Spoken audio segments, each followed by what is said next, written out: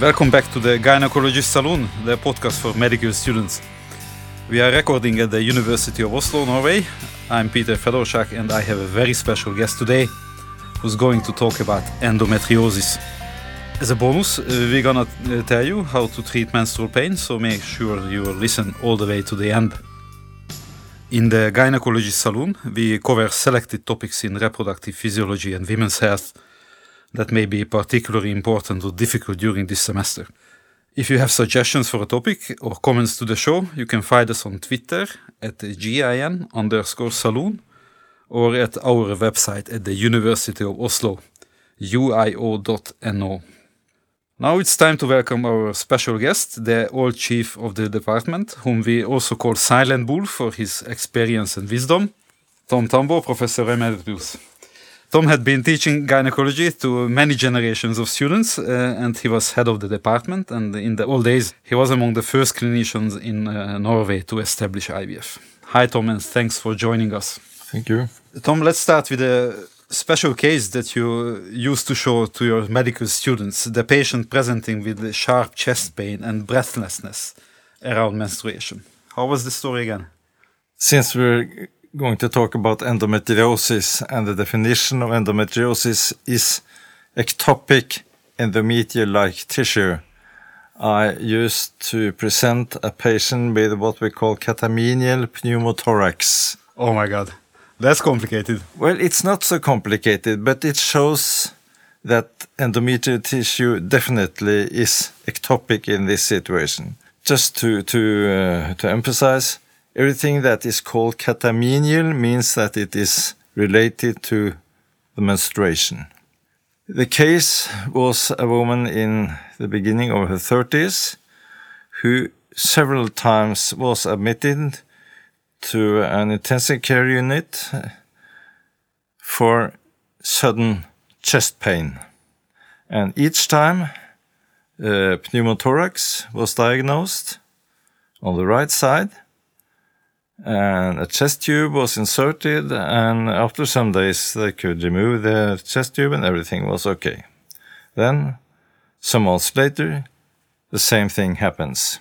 And after her third period of pneumothorax, the thoracic surgeon decided to do a thoracoscopy. Okay, so look with an optics into the... Yes, it's like a laparoscopy, just above the diaphragm.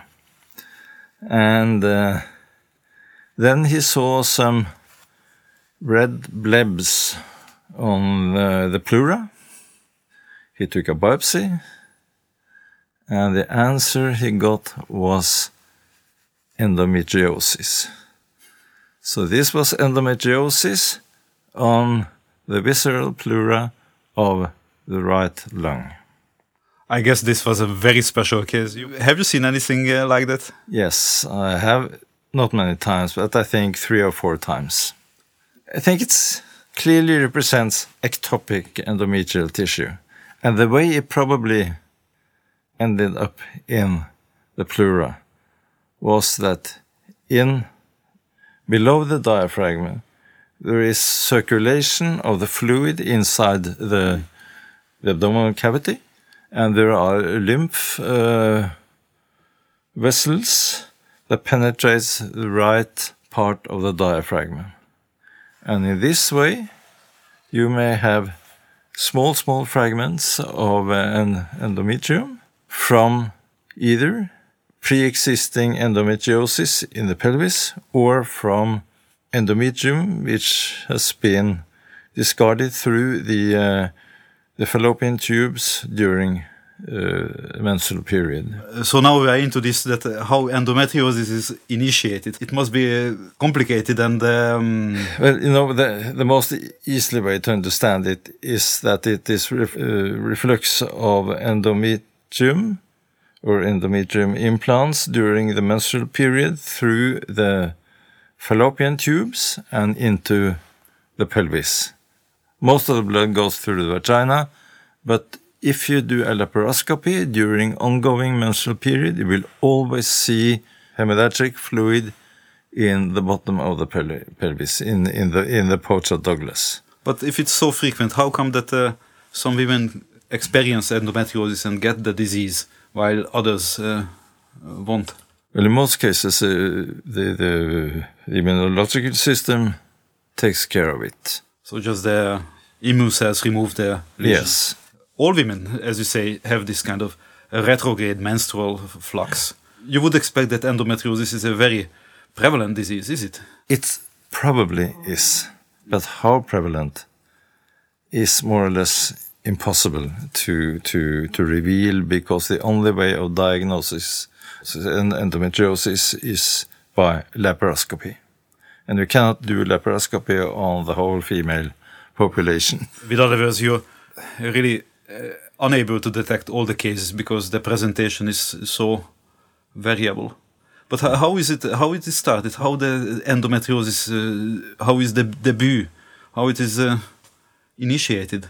Endometriosis is something that you see in women of reproductive age. That means that they have started to have the periods, and to have endometriosis, you must have menstrual periods, which is blood contaminated with discharged endometrial-like tissue.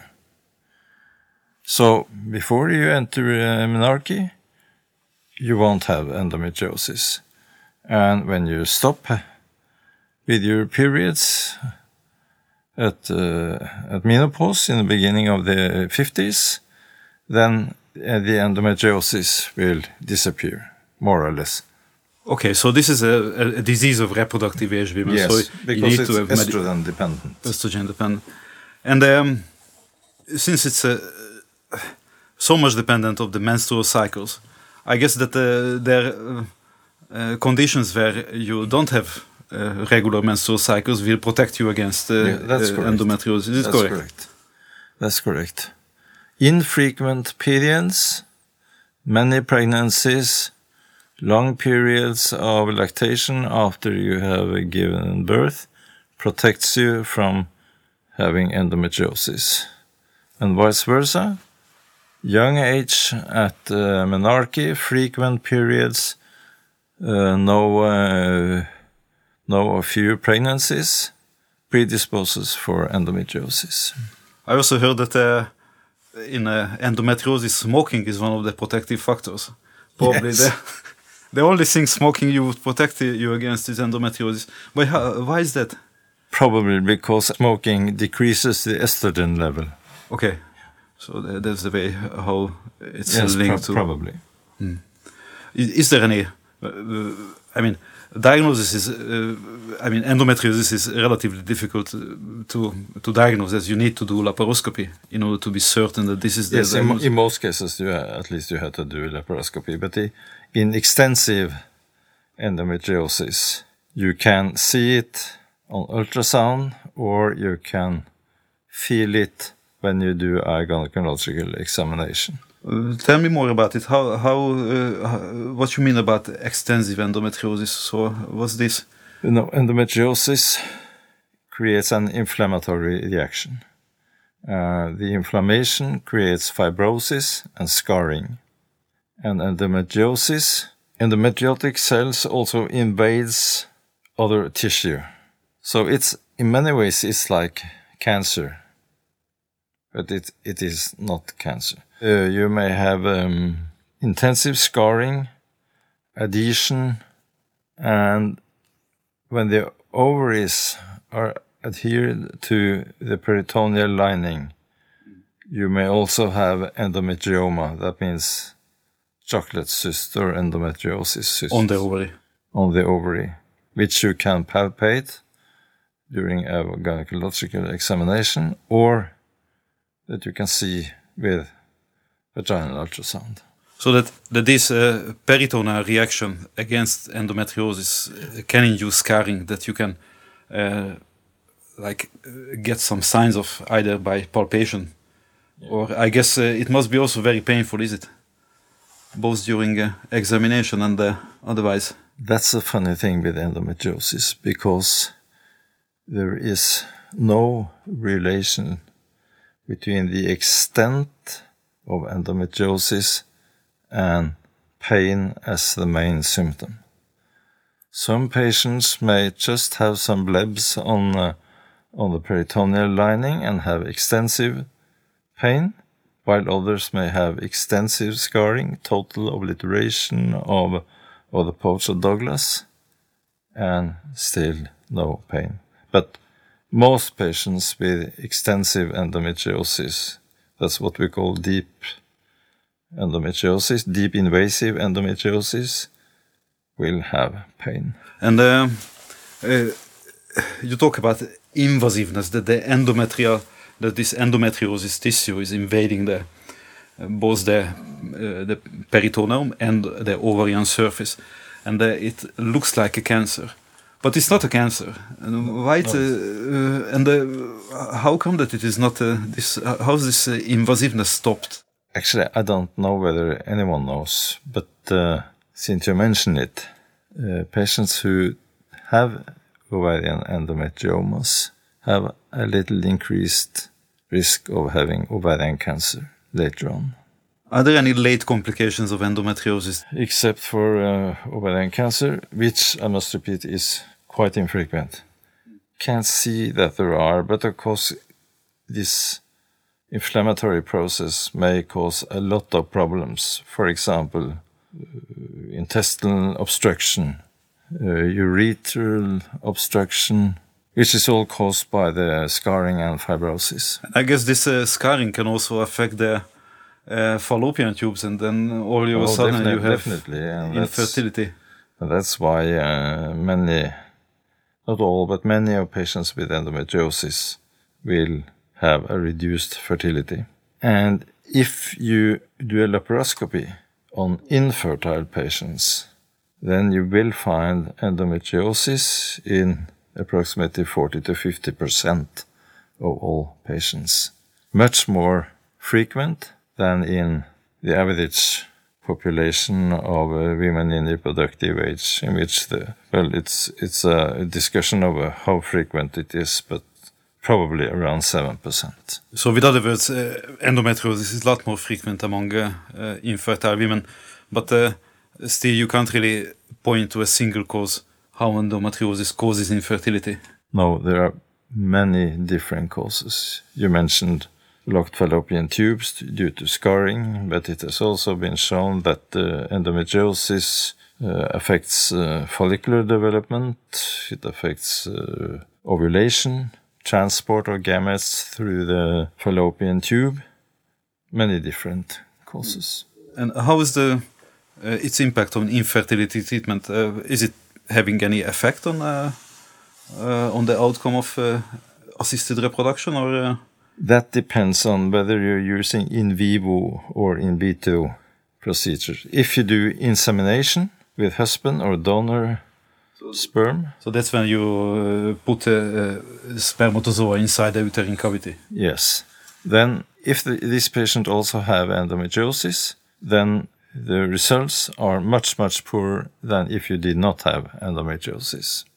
But in patients in which you're doing IVF, so taking out the eggs, taking the gametes out of their normal environment, then the success rate is just as high as if they did not have endometriosis. So with other words, you may speculate that endometriosis somehow impacts the environment of the gametes. Yes, and possibly the oocyte or the egg quality. If we already went into the treatment of endometriosis and talked about the fertility management, but how about pain? How are you treating endometriosis-related pain? Well, pain is the most frequent problem in patients with endometriosis, and the most frequent pain symptom is dysmenorrhea. That means pain during menstruation. Then you also have dyspareunia, which means pain during intercourse, dysuria, and also chronic pelvic pain. And the most important thing when treating pain in patients with endometriosis is probably to do something that stops the patients having their menstrual periods, or making the periods more infrequent, or less blood during each period. And the kind of treatment you use will depend on the age of the patient and whether the patient wants to have children or not. But in adolescents, like in teenagers, we start with oral contraceptive pills.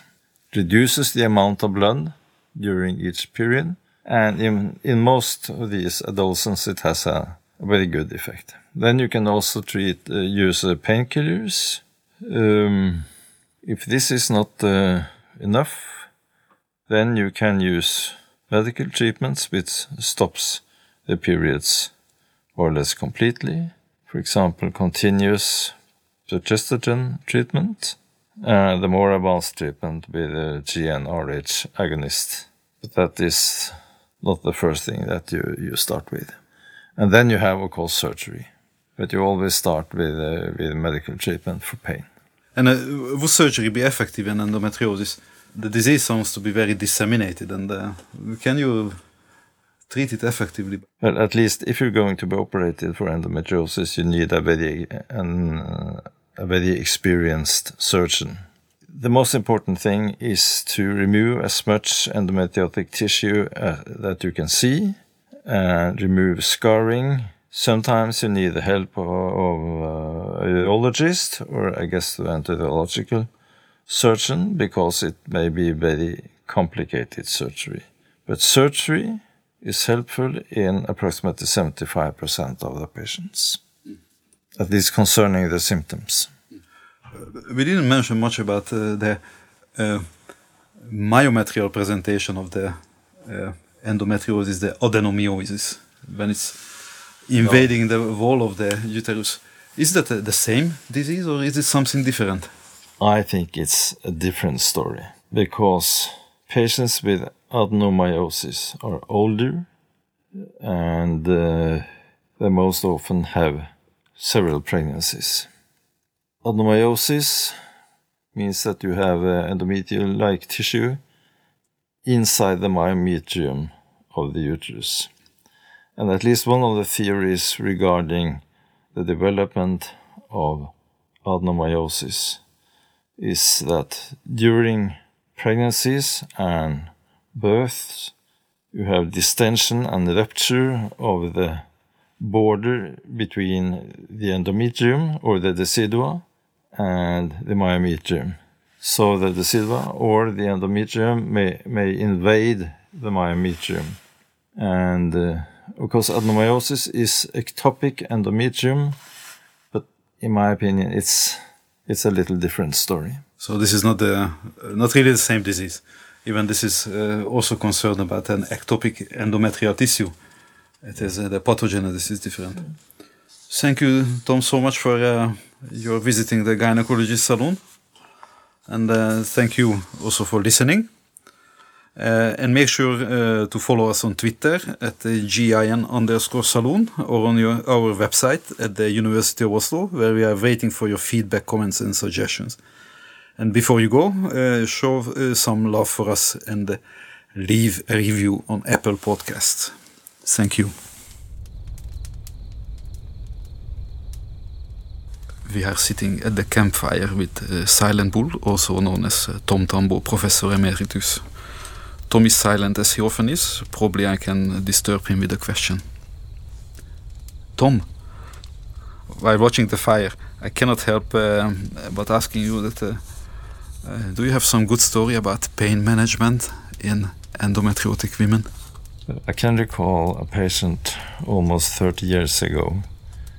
She was sent to us from another hospital. She had excruciating pain, and it was known that she had quite extensive endometriosis. She had been operated several times. It didn't have any effect. She had various kinds of medical treatment. And I talked to the patient and said, okay, let's do something that there is no much experience with, but I will suggest that we try a GnRH agonist on you. A GnRH agonist suppresses the estrogen level, and we know that endometriosis is an estrogen-dependent disease. The estrogen level will be so low that if you give this treatment for a long time, then you have to give estrogen add back. You have to give a little estrogen back to the patient so that she will not develop an osteoporosis. So losing bone mass. By losing bone mass, yes. And the thing is, this treatment was very successful. She continued with this treatment for 7 years, and she told me when we decided to stop the treatment, she was close to her menopausal age. She told me that those 7 years was the best years of her life. Thank you, Tom.